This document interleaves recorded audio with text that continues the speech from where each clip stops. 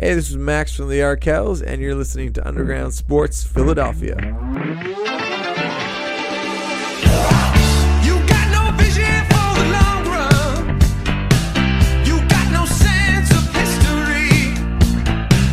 You got the world at your fingertips, and now you have it crumbling. But if you look back far enough and find the place you started before you held a grudge, oh, the highest darkness. You do nothing every year, but you're showing up on the red carpet. I'm looking for the people's champ. I'm looking for the people's champ. All right, we are all set. Little technical difficulties, so apologies if you're watching live for the delay. But what is going on, everybody? Welcome in to episode number 526 of Underground Sports Philadelphia, presented by the city of Vineland. It's KB and Matt coming at you from Underground Studios. Got a lot to dive into. Sixers looking fantastic so far, up 2-0 against the Nets in the postseason. We'll talk some NBA playoffs. The Phillies win another series, but according to social media, the sky is still falling no matter what, even though it is only April 19th. We'll talk some Phils. We'll talk new Eagles signing. They signed another South Jersey native, along with a St. Joe's prep, shout out to Zoe, graduate, and of course we'll get into the Union and Survivor 44 at the end of the show for the true fans who want the Survivor 44 talk. But before we get started, make sure you guys are following us at Underground PHI, Twitter, Instagram, Facebook.com/Underground Sports PHI, Twitch.tv/Underground Sports PHI is where you can watch us do the show live every Wednesday night. Follow Matt on Twitter at Matt Castorina. Follow me at KBIZZL311. Subscribe to the podcast. Apple Podcasts, Spotify, wherever you get your podcasts, we are there. Leave a 5-star review. It does go a long way for helping the show continue to grow, helps more people find the podcast, helps more people find Underground Sports Philadelphia, and we're just trying to continue growing this thing and take it to the next level. And be sure to subscribe to the Underground Sports Philadelphia YouTube channel, youtube.com/@Underground Sports Philadelphia. That's where you get full video episodes of every podcast on our network, including this show twice a week. You get full video episodes, live streams, clips, interviews, all of that on our YouTube channel, youtube.com/@Underground Sports Philadelphia. And make sure you guys go get your merch, phiapparel.co. They are the best in the game. Use code UNDERGROUND for 10% off any and all orders. And, of course, this episode and all of our episodes presented by the City of Vineland. And the City of Vineland Municipal Calendar features city-organized, city-sponsored, and city-affiliated events that are of public interest. The calendar, which is accessible at vinelandcity.org, is a good way for residents and visitors to build awareness, remain engaged with city government, and participate in local events. You can also follow the City of Vineland on social media via their Facebook, Instagram, LinkedIn, and YouTube pages. And through these tools, you can stay connected to the community and get important announcements about programs and services offered by the city. Vineland, New Jersey, where it's always growing season. What's going on, Matt? Living the dream. The Philadelphia 76ers off to a flawless start to the postseason so far, up 2-0 against the Brooklyn Nets.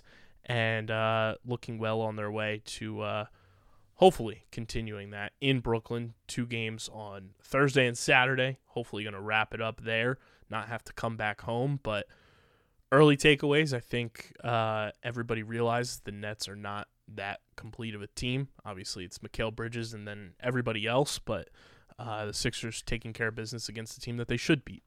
Yeah, I think when you consider that they're technically a 6 seed, but a lot of that was built on the roster that was rather than what currently is. This team as constructed was actually a few games below 500, so it probably would have actually been a more play-in team than necessarily a 6 seed. But I think Monday's game was a little frustrating at times. I think it was definitely a slow start to the game for the Sixers, and that's because the Nets have had to get really creative defensively, double teaming Embiid a lot of switching, definitely very aggressive. And I think you saw that, work to their detriment as the game went on, though. I think they really lost their legs a little bit in the second half. You saw them Definitely, the offense cooled off quite a bit for the Nets, and it already wasn't necessarily like a great offensive performance from them in the first half, and felt like they lost a little bit of that energy, even for a young team. It's a lot of work to ask to put in, and I think it's sort of it's a Hail Mary play, but it has been effective in some ways. I think Embiid was definitely forced into some bad situations at times. And he had a pretty bad turnover night on Monday. Harden did not look good at all Monday, which, this Brooklyn series, is going to be over with the Sixers advancing. I feel very confident about that. But, to me, this is just a good, teaser and an appetizer for what the Celtics series is going to look like. Because, you talk about a series that is absolutely dead in the water. I don't know that I've watched more than 2 minutes of the Celtics Hawks, and I don't think you need to see any more than that because it's just absolute bloodbath. But, I think Brooklyn is similar to the types of play styles and the types of attributes that their players have. A lot of wings that can definitely get at you defensively and look at creative with things. And I think the Sixers have been good in some parts against that. Also, again, you see the James Harden performance, you see Embiid, a little flummox now. I don't know if the Celtics will necessarily do what the Nets have been doing this series, but I do think there's maybe some red flags there, because Harden, again, I think we've sort of memory hold it, but last year in the playoffs, definitely had a pretty bad time, and especially in really meaningful games. It's one game. I don't want to draw the wrong conclusions from just one game, but again, if this whole season for me has been about I can't let go of the past with this team, and when I see moments like that, I can't help but think of the ways that this team has hurt me in the past, and that it's almost hard to enjoy this series. Where it's this is great.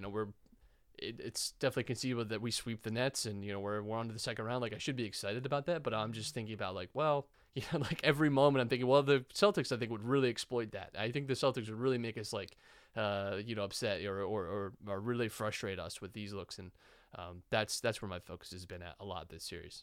Yeah. And even with Harden having the down game, last year, you didn't have anybody else outside of Embiid really able to step up in that situation. Second game of this series, Tyrese Maxey goes for 33. Tobias Harris has his best postseason game in recent memory across the board in a Sixers uniform. So, to have those other pieces around Embiid and around Harden when one of them is having a down game, Embiid didn't necessarily have the best offensive game. It did turn into, him having 20 points, but it was a much more defensive-minded game for Embiid in Game 2. I think to have those other pieces around you, which is what you want, and you saw it in Game 1 too with PJ Tucker stepping up as well, and then Paul Reed has just been fantastic. Paul Reed had some bad moments. He had a really bad turnover in that game he had a really bad 2 minutes, and Embiid had to come back in. I don't even know if that it was a planned return in Game 2. In Game 1, he definitely had some bright spots. I just... it's all good to say oh, Maxey with a great night and but there's something about this team that I think the Celtics have continually given them problems, and I have a hard time moving past that. I just do and until I see it, I won't stop thinking that way, because anytime this team has gotten into a hard series, they've lost. They have not beaten a great team in the playoffs ever. It just has not happened. So that's really frustrating me, and I don't know if they have it. I really don't. I see Harden doing that shit, and we need him to be 20 and 10. He cannot have a game like that against the Celtics. He just can't. We can't afford that. Maxey's not going to be able to bail us out like that.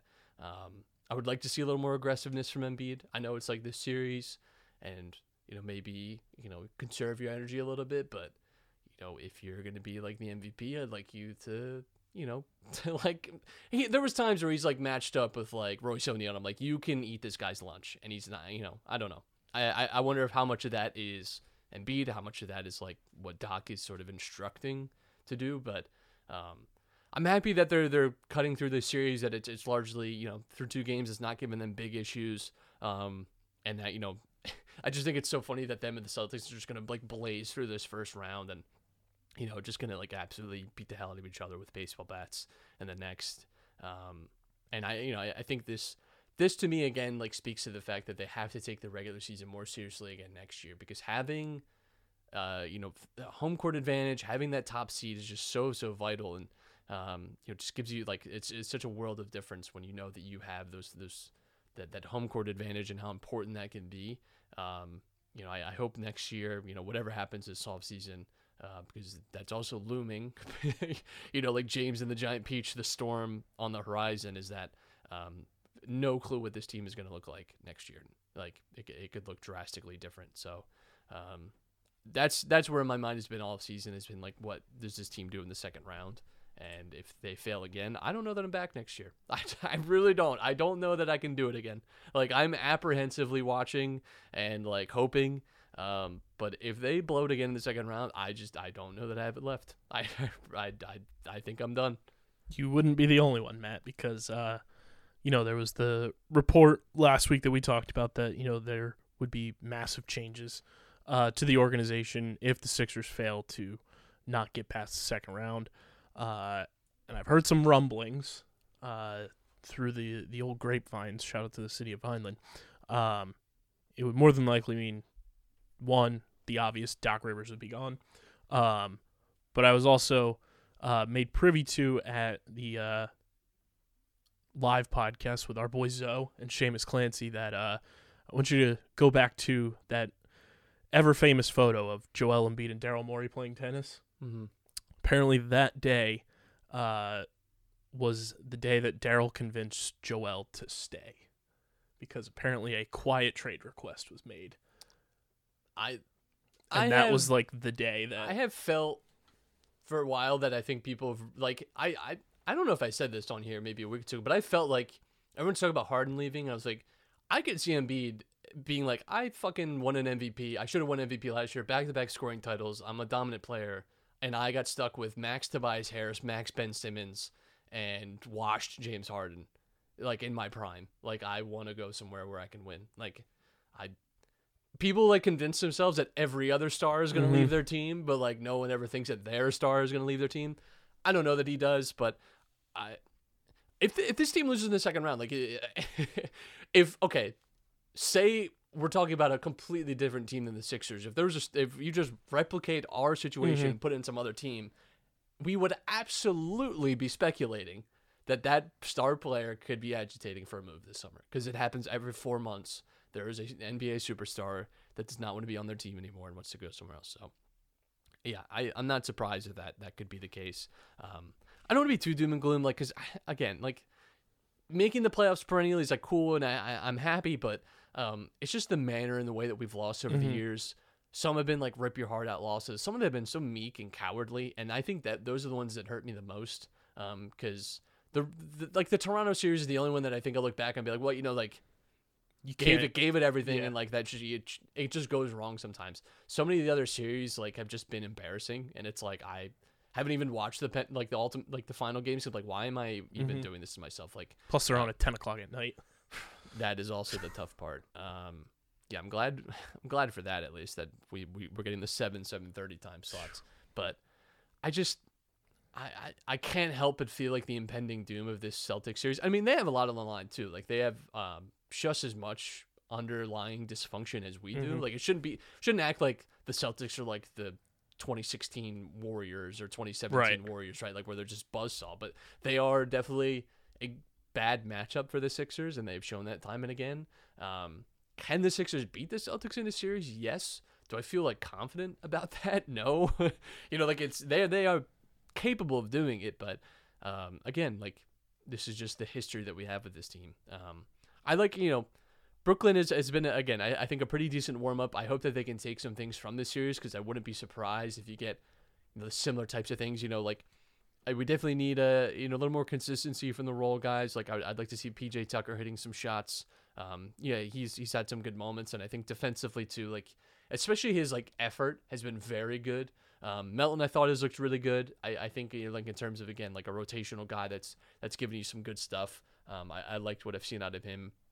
He did have a really good Maxey game too, which is important, because not just for this series and the next series, but again, Maxey is going to be a player that we're going to continue to rely on in the future. Like, if you're talking about like what the next phase of the Sixers looks like, Tyrese Maxey, I think, is a part of that. So that is at least a good thing. Yeah, and I mean, I think we say this every year. There's that one game in that opening round for the Sixers that always like makes you want to just scream, pull your hair out. So far, it feels like that was game 2. We'll see, obviously, what happens with game 3 and 4, but hopefully you get, more on the side of a game 1 performance from this team, because at least in that game 2, they showed that like they were able to make adjustments at halftime, which has been something you and I have harped on about this team time and time again in the regular season and throughout, just Doc's tenure of not being able to adjust and make adjustments on the fly. They were able to do that and kind of, put a stop to Mikal Bridges just going absolutely nuclear on them. But that's the type of game plan you have to have against this team. You are a much better team than them, and you just have to show that, they truly, the Nets don't belong in the playoffs. Well, Doc Rivers told them to come on, guys. And I think that really motivated them to go on. I think we should propose that we just don't do the coach cutaway for like 11 seconds anymore, where they say something very generic that they just cut out because that's all they're allowed to show. Does that bring anything to the viewing experience when we gotta rebound and we got first to the ball and we gotta hit our shots? Like, is that like at least the halftime ones where they catch them as they're walking in and they're like, Christ, I gotta talk to this person. You get like something out of them, but even that is still like, yeah, we just gotta play better defense. Like, do we have to do the cutaways to them coaching in the huddle? It is like not interesting. Just drawing lines and X's and O's on a dry erase board. It's just the most useless stuff. Yeah, I mean, the looks that the Sixers have been getting in these 2 games too, like, have been really good. Like, I think they were, I think they got a little unlucky in game 2 that some of the shots, like, I think they had like 19% of their attempts were from corner threes, which are obviously like the kind of shots you want to be getting. And they just didn't fall maybe the way that you'd want them to. Definitely ran away with it in game 1 offensively, but you're gonna have some bad performances every now and again, and you hope you limit as few of them as possible in the playoffs. So, like I said, I think the Nets have been a good test for them. I think game 2 had the potential to be like the hair pulling game based on that first half. But I did like the energy that came out with in the second half. Like, that was good. I think you did see a good response out of them. And if it continued in the first half vein, I think we would really been having a much more angry conversation. But I did like, especially Embiid's. I don't need too down on Embiid in his performance in this series, but I did not like what I saw of him in the first half in that game, and I thought I was like, what is happening here? He just seems so passive and not impactful in the way that we've come to see him. And the second half was a lot better, but he just. It's all about the second round. This is, and I think both the Boston and Philly are just like, yeah, they're just cruising past their first round opponents, and it just doesn't matter. And really, that's how the entire East feels, honestly, except for Cleveland and New York. Feels like every series, and we'll see what happens with the Bucks Heat, obviously, but I mean, I've just seen this story way too many times from the Bucks where they lose game 1 and everyone pretends like they're going to lose the series and then they gentleman sweep. They've done it to the Heat. Like, I don't know. I don't feel strongly that that's going to be much of an issue.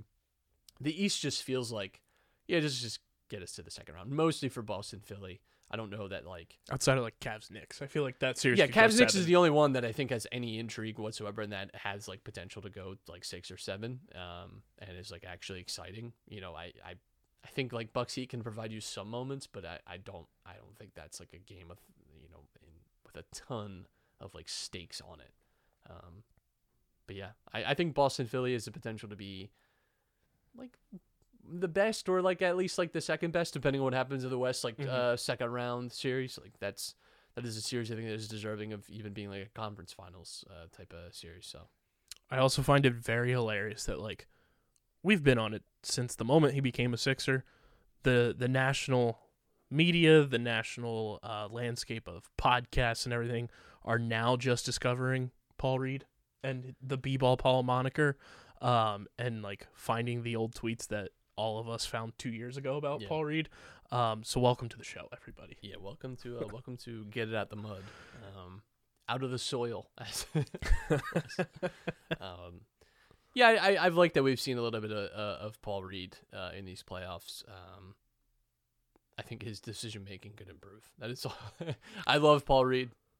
Great story, good player, but I do think could work on at some least stuff. like when he is out there, like yes, there's been decisions where you're like, what the fuck are you doing, Paul? But it's also like at least he's giving it 110% while he's out there, which is like not the norm for any backup big Embiid has ever had in the playoffs.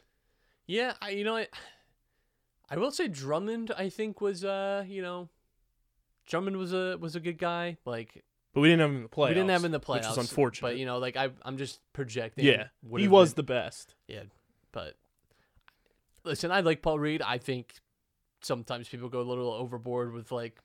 I think people really project what they want him to be Mhm. onto him, and like he is not like a perfect player. Like I mean, no role rotational player is, but I feel like sometimes people get a little carried away. People buy into the get it out the mud brand a little too much, and I love it, and I love him, but I just think sometimes people blur the line between like his persona and like because he has this kind of cool persona and he Mhm. has the get out the mud thing, like that's fun, we get it, like it's a nice bit. I feel like sometimes that's like something that like a star player would kind of have, and I feel like people get blinded by that. At least it's not Greg Monroe. Yeah, it's not Greg Monroe. It's not Greg Monroe. It's not it's not Boban. As much as we loved Boban, personality wise, he was a liability on the court. But I mean, around the NBA will go, and it's brought to you by our friends over at Wasted Wedge, which Sixers in Game 2 almost had us breaking out the Wasted Wedge with how we were feeling until those halftime adjustments. But a new age of golf has arrived, and if you're looking to be the talk and envy of your group and create memories with your friends and family, look no further than the lineup of Wasted Wedge products and merchandise. The Wasted Wedges are a blast to drink shots out of on and off the course. You guys can check them out at wastedwedge.com or find them at Wasted Wedge on Instagram and Facebook. They've got tons of Wasted Wedge products. They've got attachments that you can put on to make them longer. They're an absolute blast for, party occasions, bachelor parties, college graduation parties right around the corner. Wasted Wedge is going to make you the talk of the event. So remember the name Wasted Wedge and go to wastedwedge.com to check out all of their products. And, of course, do it responsibly. But, Matt, around the NBA, like you said, the East outside of Knicks Cavs kind of seems like a foregone conclusion. Obviously, Giannis gets injured in that Game 1 against the Heat. So we'll see, how much that impacts him going down the stretch against the Heat and then further along in the playoffs. But it doesn't seem like it's too serious, but you never know with somebody of Giannis's size and how it's going to affect his mobility and everything with it being a back issue. And then the West just seems like it's going to be a bloodbath. The West is outside of Timberwolves and Denver, I think. Didn't even know that series was happening, honestly. Well, because and because it happened at like 10:30. Yep. For some reason, and it's like I don't see that as being a very competitive series based on Game 1 at least. Charles Barkley's on our side, though, Matt. He said, this game didn't have to start at 10:30. Yeah, thank you, Charles. He said, these kids got to go to school tomorrow. I get when the California, like West Coast teams, it makes sense. Why is Denver and Minnesota starting at 10:30? Like, why? On a Sunday. Why? Why is that happening? Game was played on a Sunday. That could have easily been, you want to make it at worst 8 o'clock. 8:30, fine. At least let me watch the first half. Because then it's, 6:30 out there. You're good to go. It's just too much. I'd like to watch more of the Clippers-Sun series. That's been a hard one to watch. The most I've seen from that was Russell Westbrook almost getting into a nice little altercation with a fan. Which seems like as it is. Yeah, Lakers, Grizzlies, a lot of fun. I think the tough thing is you've had some injuries like John Morant with his hand injury. Giannis, it seems like he's going to be fine. Tyler Hero's out. All the superstars of the league, John Morant, Giannis, Tyler Hero. One of these things is not like the other. So, no Morant tonight for the Grizz, which sucks. But they've actually played really well without him. Mm-hmm. So who knows? But you're getting a little bit that Lakers poison. If you can explain to me why the Heat and Bucks are starting at 9 o'clock, Milwaukee, if someone can tell me why that's happening. We'll send you merch. Do 8. Why does it do 9 o'clock? What hope do I have to watch that? Especially when not every Honestly. team is playing tonight. Like what? There's 4 games tonight? There's Like, 3. It is the even Lakers and worse. Grizz, which just started, which makes no sense because you'd think the West Coast team should be like it has a West Coast audience, like one of the biggest sports franchises in North America is the LA Lakers. You'd think they would want them instead of starting at 7:30 to start at say at 9 and it's a o'clock. Central Time tip because they're in Memphis. So That's an 8 o'clock tip, right? Yep.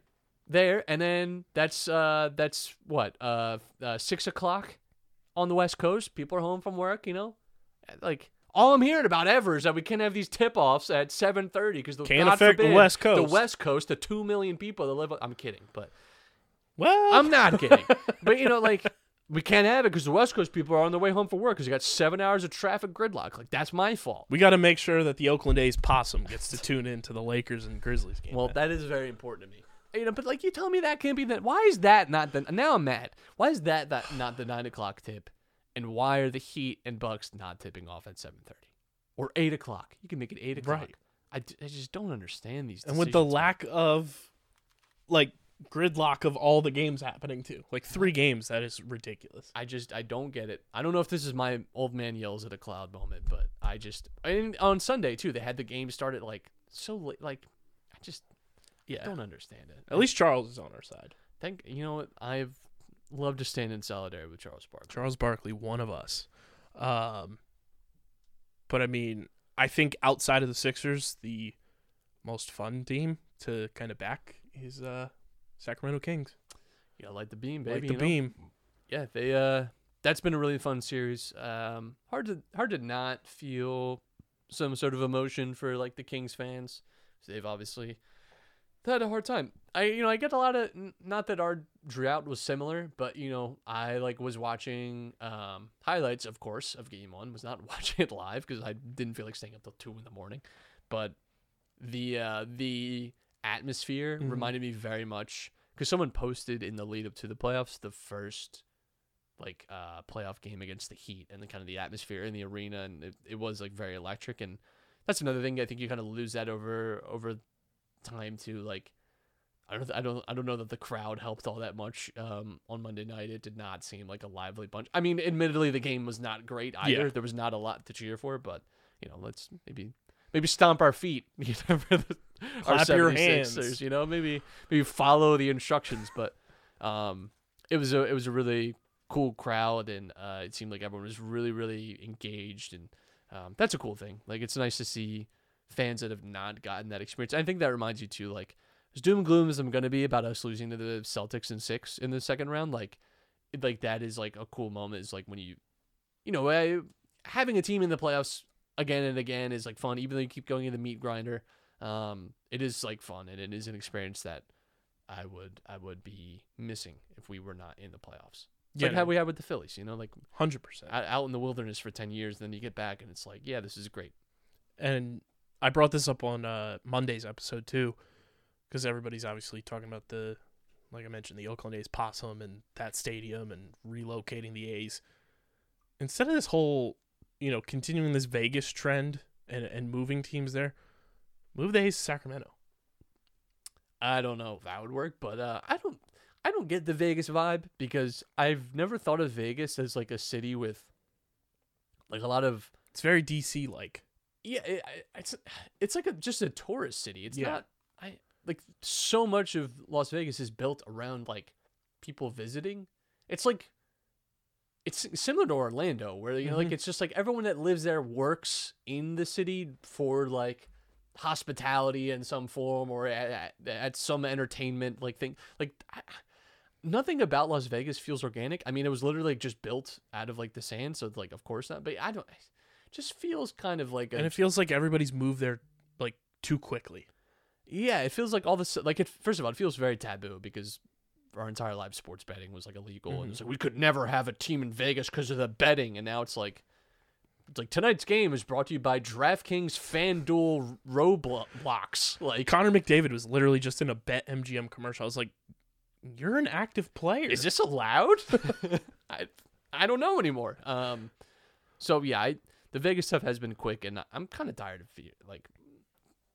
I'm sorry. Like, are there that many bachelor parties? Right. That, like, And I look at, like, saying move the A's to Sacramento in the light of, like, oh, they moved the 49ers stadium from San Francisco to Santa Clara, which is like 4.5, 5 hours away.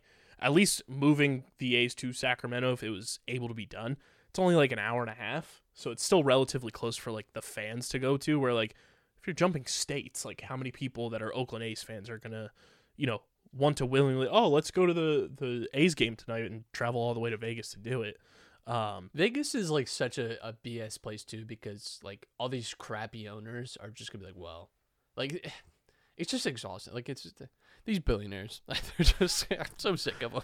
It was like the Vegas Golden Knights was cool. The way that they, brought them in, Couldn't fine. care less. But I could not. Then it care was like, less. oh, we got to move the Raiders to Couldn't Vegas care less now. about the Raiders. And it's like, okay, I'm Congrats. Half of your home games are away games now.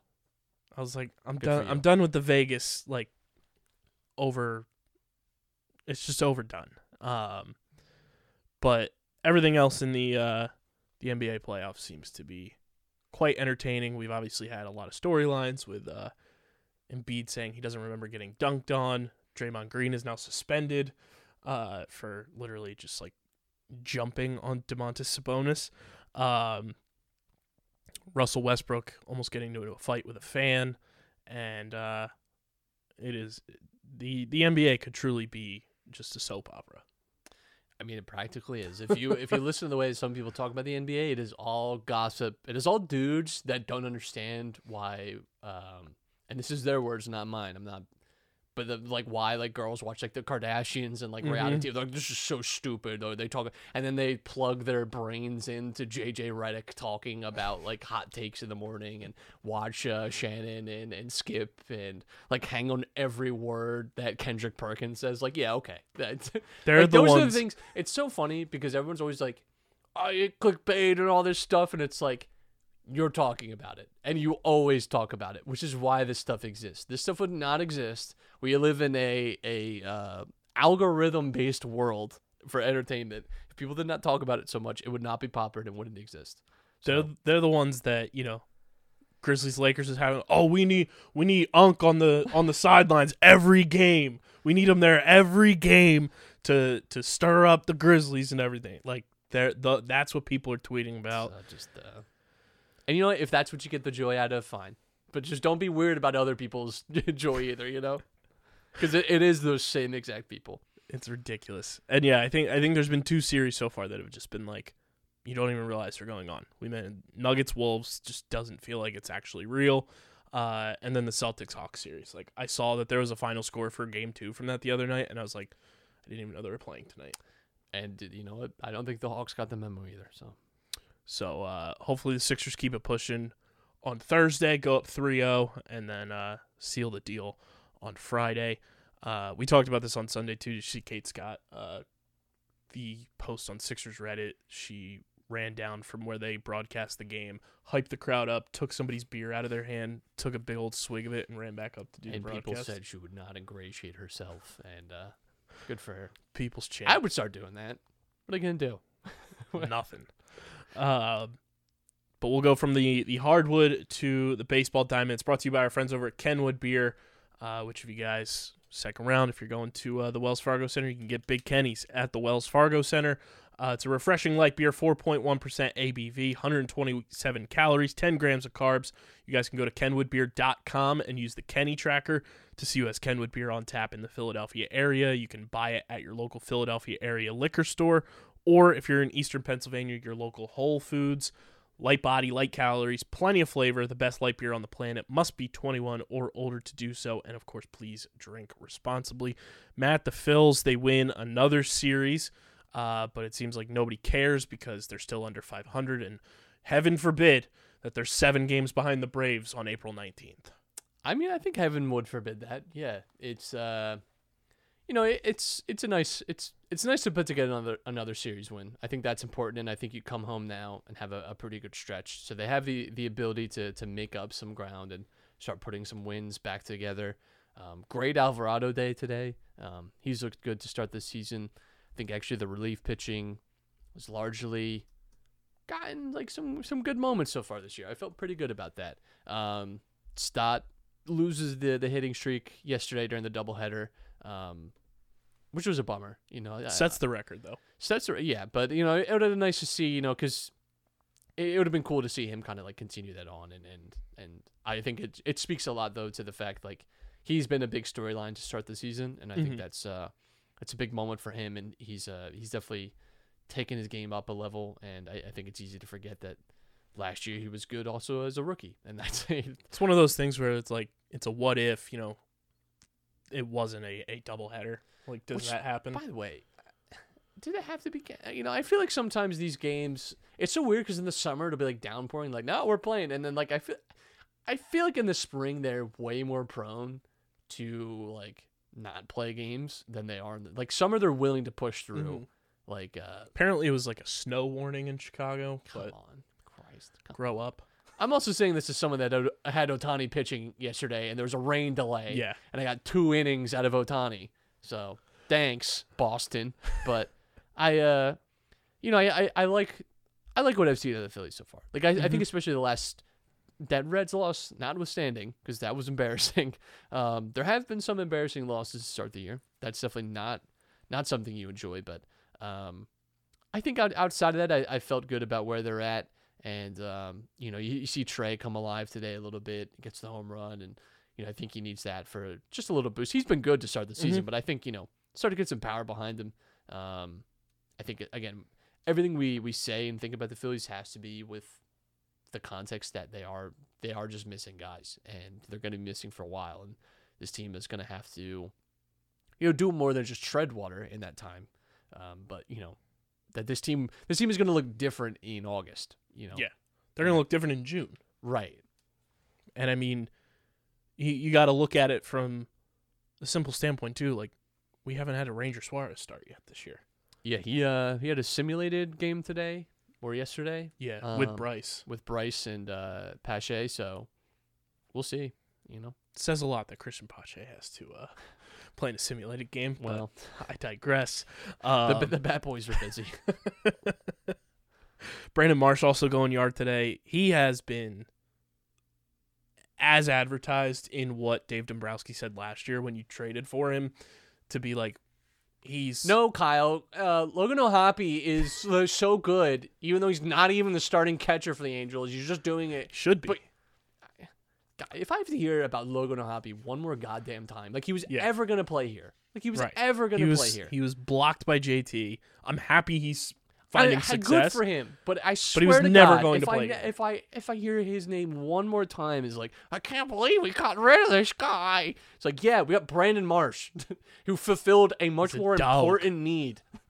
And I mean, we did not need a backup catcher. A backup catcher. Because Garrett Stubbs is signed through for the next 4 years. As good as he has been, is like bottom 5 in defensive metrics. Yeah. Has not been good defensively. I'm sorry. It's not that hard to realize. I'm sorry you had a home run and it hurt your feelings. Like, he was blocked by JT, and Garrett Stubbs is signed through like the next 4 years, so he was never going to play here. But Brandon Marsh, like when we traded for him, Dave Dombrowski said he's got the potential to be a perennial Gold Glove center fielder, and we feel like we can fix the minor things that are wrong with his swing right now. He's been one of the best hitters in baseball this year. Yeah, he's looked good.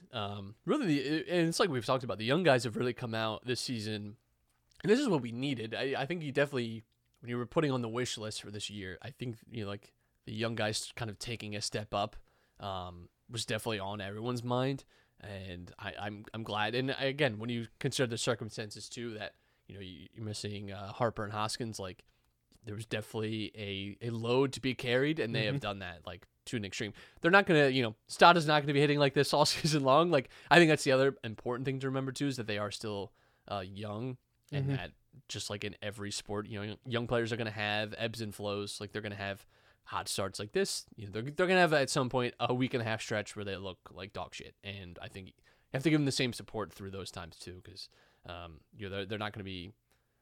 They're not going to be hitting like this. And the Braves are not going to be on a 126 win pace. Well, let's not. Is okay? They're not going to be on 126, but is it crazy to think the Braves aren't going to be like 107?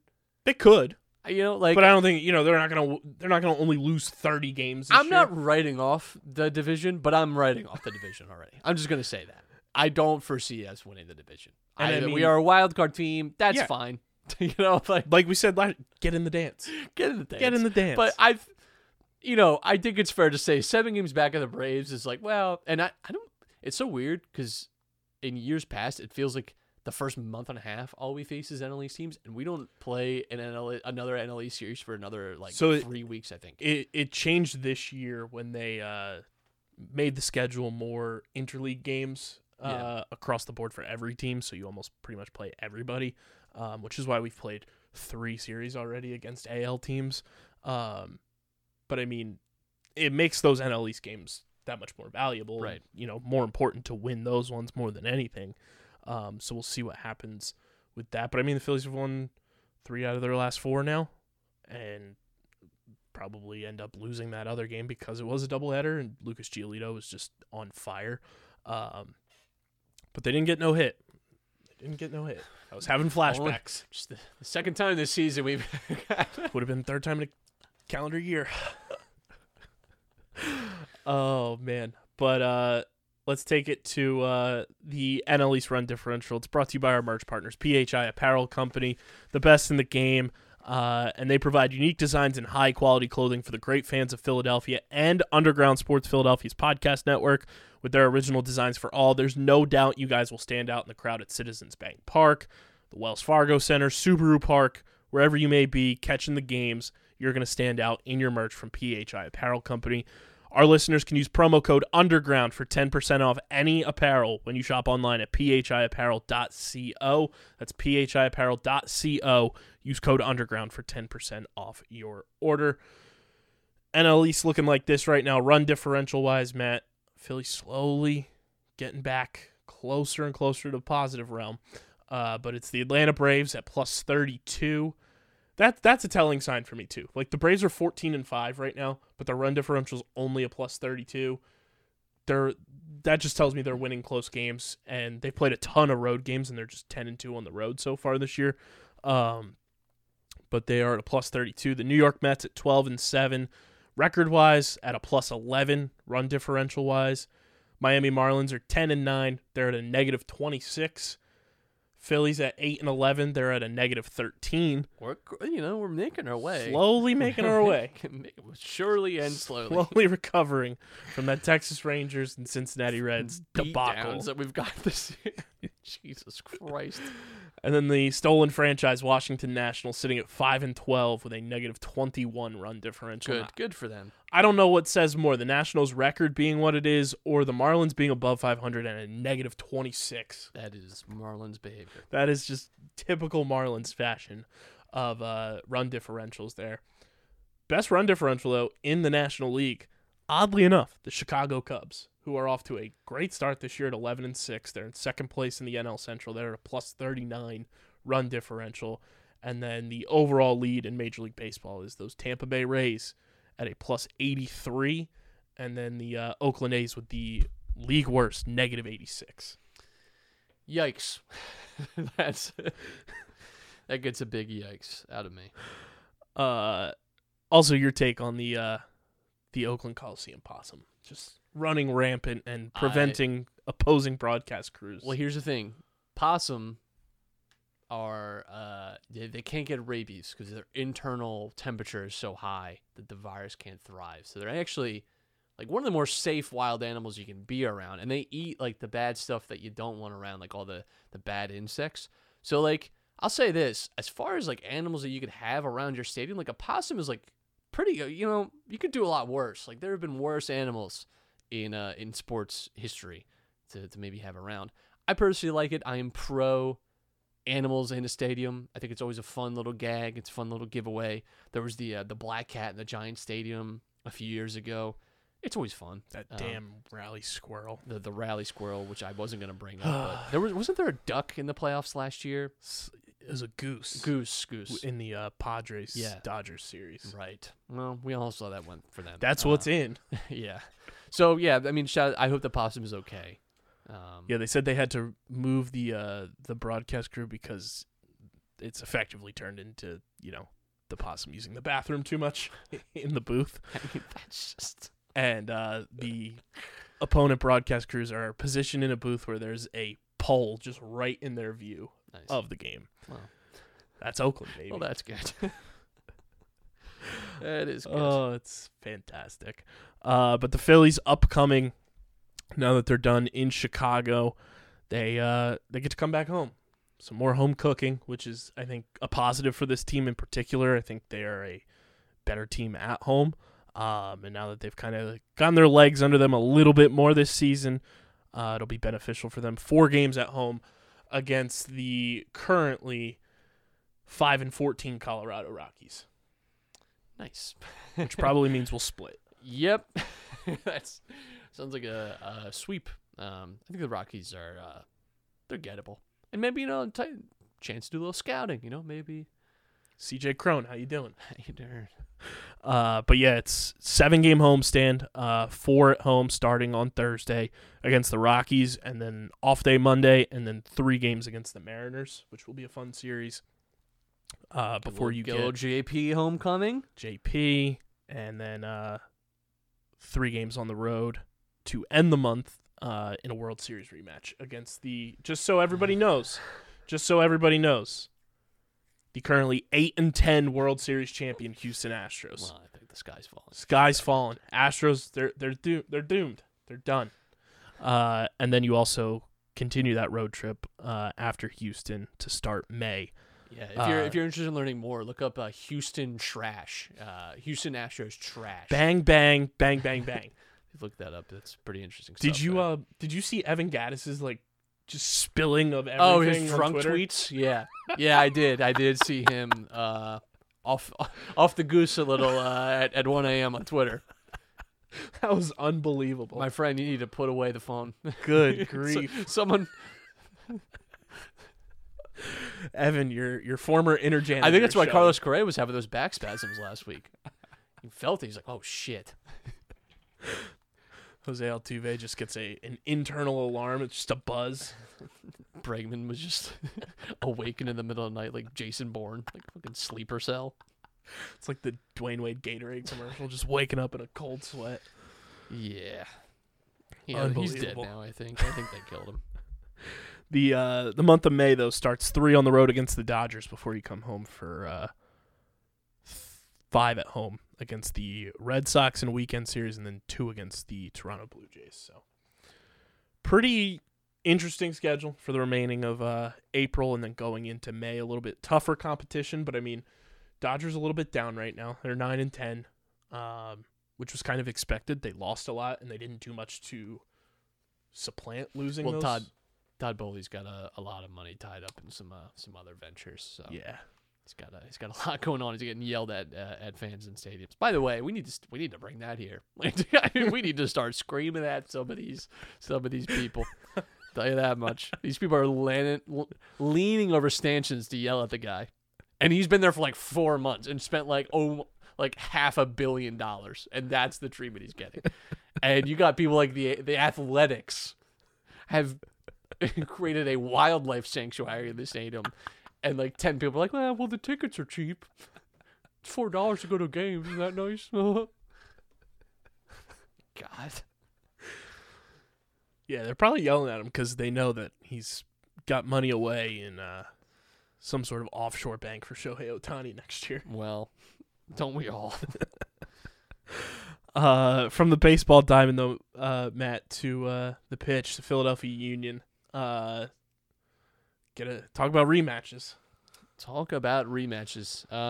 Through to the CONCACAF Champions League semis, playing LAFC. I think it's the worst matchup because Hello, darkness, my old I friend. feel like this team and this fan base has just mentally not gotten over that final, and I don't blame them because it was one of the biggest collapses I've ever seen. So, don't love it because of I just think a tie like that is just a little too much emotion in it, and I don't know if this team is in a place where they can handle that emotion well because they've had a kind of rocky start to the league campaign.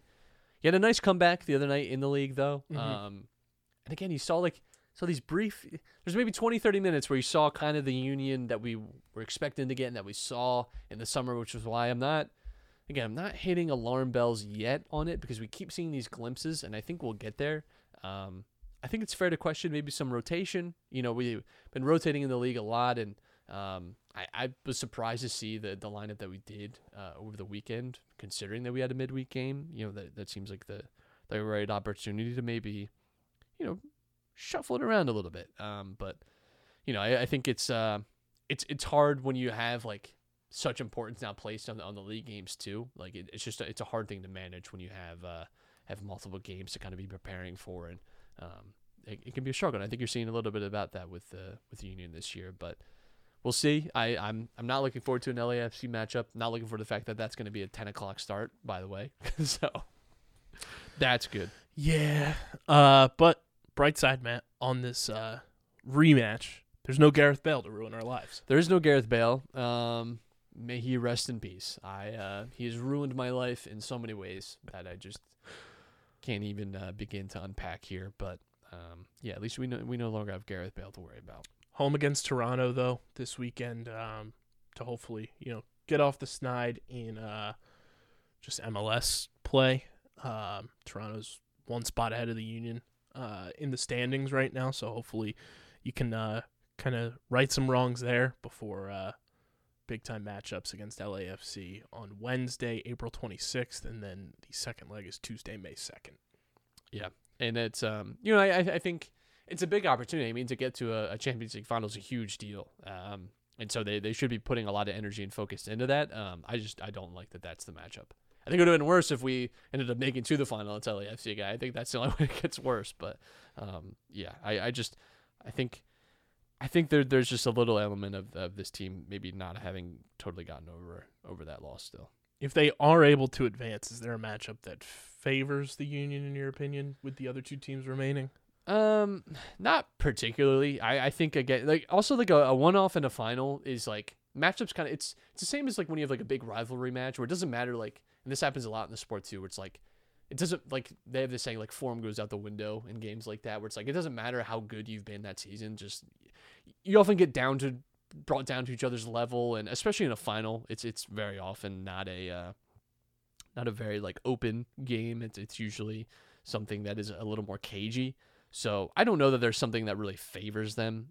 I think you could say one way or the other, like, but Tigres are like a very like established team, and I think are probably one of the better teams remaining. Of course, they're in the Final Four, but that would be I think probably the toughest matchup, in my opinion. It is saying here that I'm looking at there's 2 legs for the finals. I don't know if that's accurate or not. I have no clue that is correct. It says May 31st and then June 4th. Perhaps, I don't know. I always thought it was one game. Yeah, I figured for a final it'd be one and done, but I'm not sure. Who's about to that. say? But yeah, hopefully Union, get back on track in terms of MLS play this weekend, and then find a way to beat LAFC. And would it rectify anything? Obviously, losing a championship sucks. Nope. But no, I'm saying in terms of like if the Union are able to beat LAFC, go to the final, and then somehow, some way, break the curse of Philadelphia. Oh, if they win the Champions League, yes. Like, where does that weigh, in terms of MLS Cup versus this, in terms of, like, stature? I think I am always of the opinion that winning, like, your, continental tournament is actually the biggest prize you can win. And I'm not saying that as a biased Liverpool fan, where, like, we've had a lot of success in the UEFA Champions League, but there is something, like, about, like, the fact that you didn't just dominate your like own domestic league, whatever it is, and like the fact that you were facing off against the best teams from your like entire continent, I think it's like a cool thing to be able to say. Like, and it also gets you into the FIFA Club World Cup, which you get to play against all the other champions from the other continents, including Europe and Asia, and I just think that is an experience that is really cool, like to be on that stage, like. So yeah, I personally like I would always go towards winning like your continental Champions League, because I just think that's it's so much harder to do as well. it's such a bigger challenge because there's some luck involved in all of it. But I always give preference to that. I think it would just be huge, obviously for the players, but also for like Jim Curtin in terms of just like even more respect that he deserves as a head coach and everything. Yes. So we'll see what happens with the union. But as we always do, we wrap it up with Survivor Talk. It's brought to you by Tomahawk Shades, the best small batch eyewear in the game. They're partnered with our guy Tyson Apostle, and you guys can be styling and profiling heading into these warmer months when you're outside, protecting your eyes from that harsh sun, protecting your eyes when you're watching Survivor with their Blue Light Plus glasses. It's a fraction of the price of the big eyewear companies, and it's even better quality than what those companies are dishing out. You guys can go to tomahawkshades.com, check out their full lineup of sunglasses, blue light glasses, prescription lenses, and everything in between. And when you go to checkout, use promo code USP for 25% off your order. That's promo code USP for 25% off at tomahawkshades.com. Matt, unfortunately, some somber Survivor news. We did lose a former castaway today. Keith, a legend, and apparently he was battling cancer, according to his son, who he did play Survivor with, Wes. So our condolences sent out to Keith's family. Just sucks, when you go and watch Survivor, whether you watched it season by season or you caught up and watched, on a binge run like you did yourself, you end up, getting a kinship and falling in love with some of these castaways and everything. And I think Keith is one of those guys that is iconic for the line, just stick to the plan. Stick to the plan, or his what was it? His taxi, his little or when he described Wes, he said he's a good boy. He ain't been to jail yet. So yeah, it's and that's the sad thing about Survivor too is as we move forward, we'll keep losing more and more people that you've kind of like formed these little relationships with, even though you obviously don't meet them or know them, but you kind of see them and get to know them through watching the show, and it sucks, because by all accounts, too, just a great person, great to watch on the show, great character, underrated player too. Like he wasn't like the most like strategic mind, but like he's one of those people that I think would have won simply because people liked him. Like he was just like I don't know. It seemed like everyone always really liked being around him. He was a firefighter as well, I believe. I think so. So, someone that clearly like cared about the community and was very selfless. So it sucks. It sucks losing people like that. Most recent episode though, season 44. Your namesake goes home.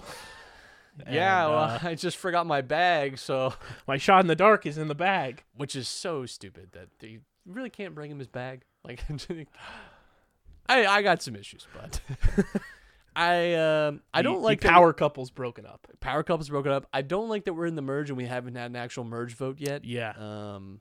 I don't mind that like this is their new thing. Is like the first vote is like technically like you're merged, but not yet. Whatever. If you want to keep that, fine. But I don't like that our first time being merged, you do the tribe split thing, and I also didn't care that for half of everyone has immunity. Like it just like, and then why do the merge? Then? On top of that, they don't even get to, like they get no say. Like they just show up to the tribal and watch 5 other people. Like I think Survivor, what has been an issue with Survivor in the last few seasons is like, they've been really trying to manufacture drama and like these like big stakes moments rather than kind of like letting it happen organically.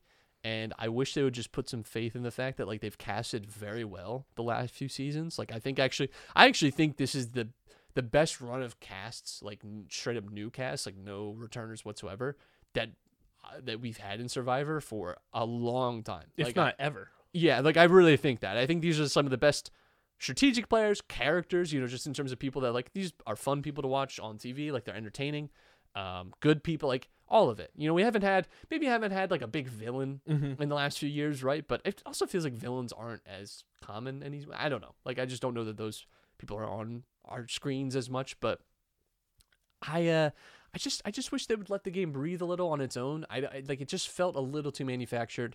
And I feel bad from that in the way that it just felt like this was completely out of his control, and it just feels luck has always been a part of Survivor. It feels like luck has only increased in the last few seasons. Like, so many things are out of your control completely. You know, that was always the case in Survivor, that things are going to be out of your control, but it feels like there's no way to plan for this. Like, how are you possibly supposed to imagine this scenario? On top of, one of the players who's on the tribe portion of the merge that didn't have a vote, and it's like, oh, I get to control one of the votes. Right. Also, why do they have to carry their shot in the dark? Why is that not just a thing that they can just have at tribe? Why does it have to be like an idol? You know, where you have to have it on you. That confused me, because the first year they did it, wasn't it just a thing that was up at the voting table? I don't know. But yeah, I mean, like, does that really have to be something that has to be like carried around in a bag? Also, like, no one has ever forgotten their bag.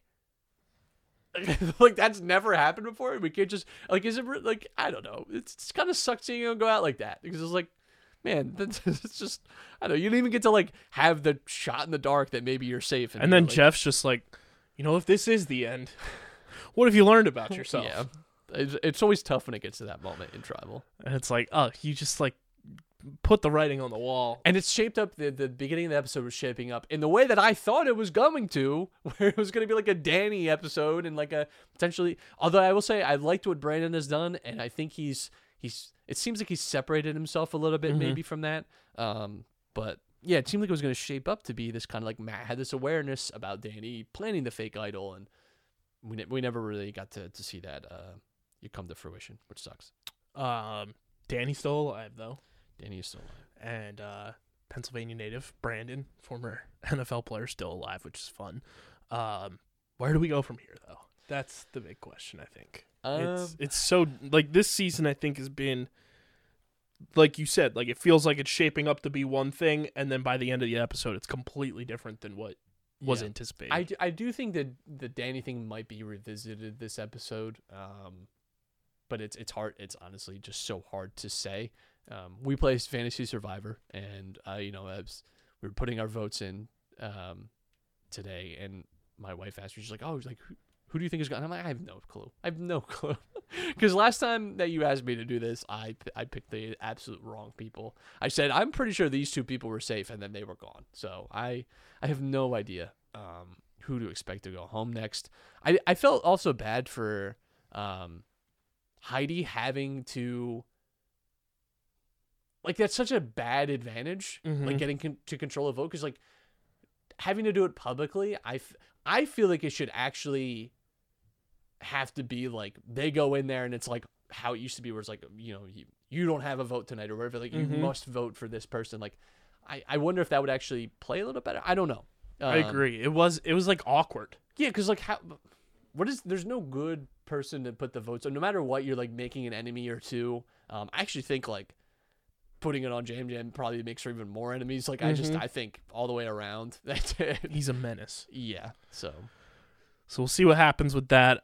Make sure you guys follow at Buffs and Stuffs on Twitter, and follow us at Underground PHI on Twitter, Instagram, Facebook.com/UndergroundSportsPHI, Twitch.tv/UndergroundSportsPHI. Follow Matt on Twitter at Matt Castorina. Follow me at KBIZZL311.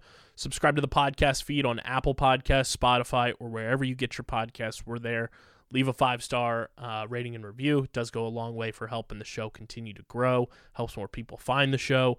And subscribe to the Underground Sports Philadelphia YouTube channel, youtube.com/@UndergroundSportsPhiladelphia. It's where you get full video episodes of every podcast on our network, live streams, clips, you name it. It's on our YouTube channel. On that road to 1,000 subscribers. Smash that like button, ring the bell icon, and comment down below your thoughts on everything we talked about on tonight's episode. And, of course, Underground Sports Philadelphia is presented by the City of Vineland. Whether you're a company looking to expand, relocate, or a new business startup, selecting the right location is critical to your success. Vineland, New Jersey offers both an affordable business location and an excellent quality of life. The city's economic development department is a one-stop source for moving your project through the development and approval process. Their goal is to make this process as smooth as possible and to provide the fastest turnaround times in the region.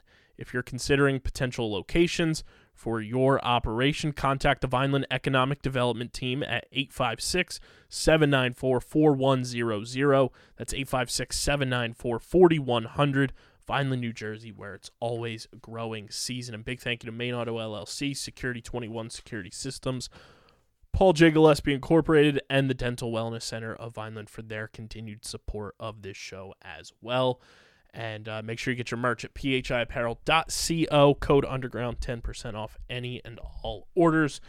This has been episode number 526 of Underground Sports Philadelphia. For Matt, I'm KB. Till next time, we're getting the heck up out of here. Go Sixers, go Phils, and shout out to the Eagles signing Olamide Zacchaeus. Hey, you know what? He's pretty good. Yeah, fair enough. Camden's own, graduate of the prep. Shout out to Zoe, new Eagle in town. But until next time, we're getting the heck up out of here, and we are signing off. Peace. Champ.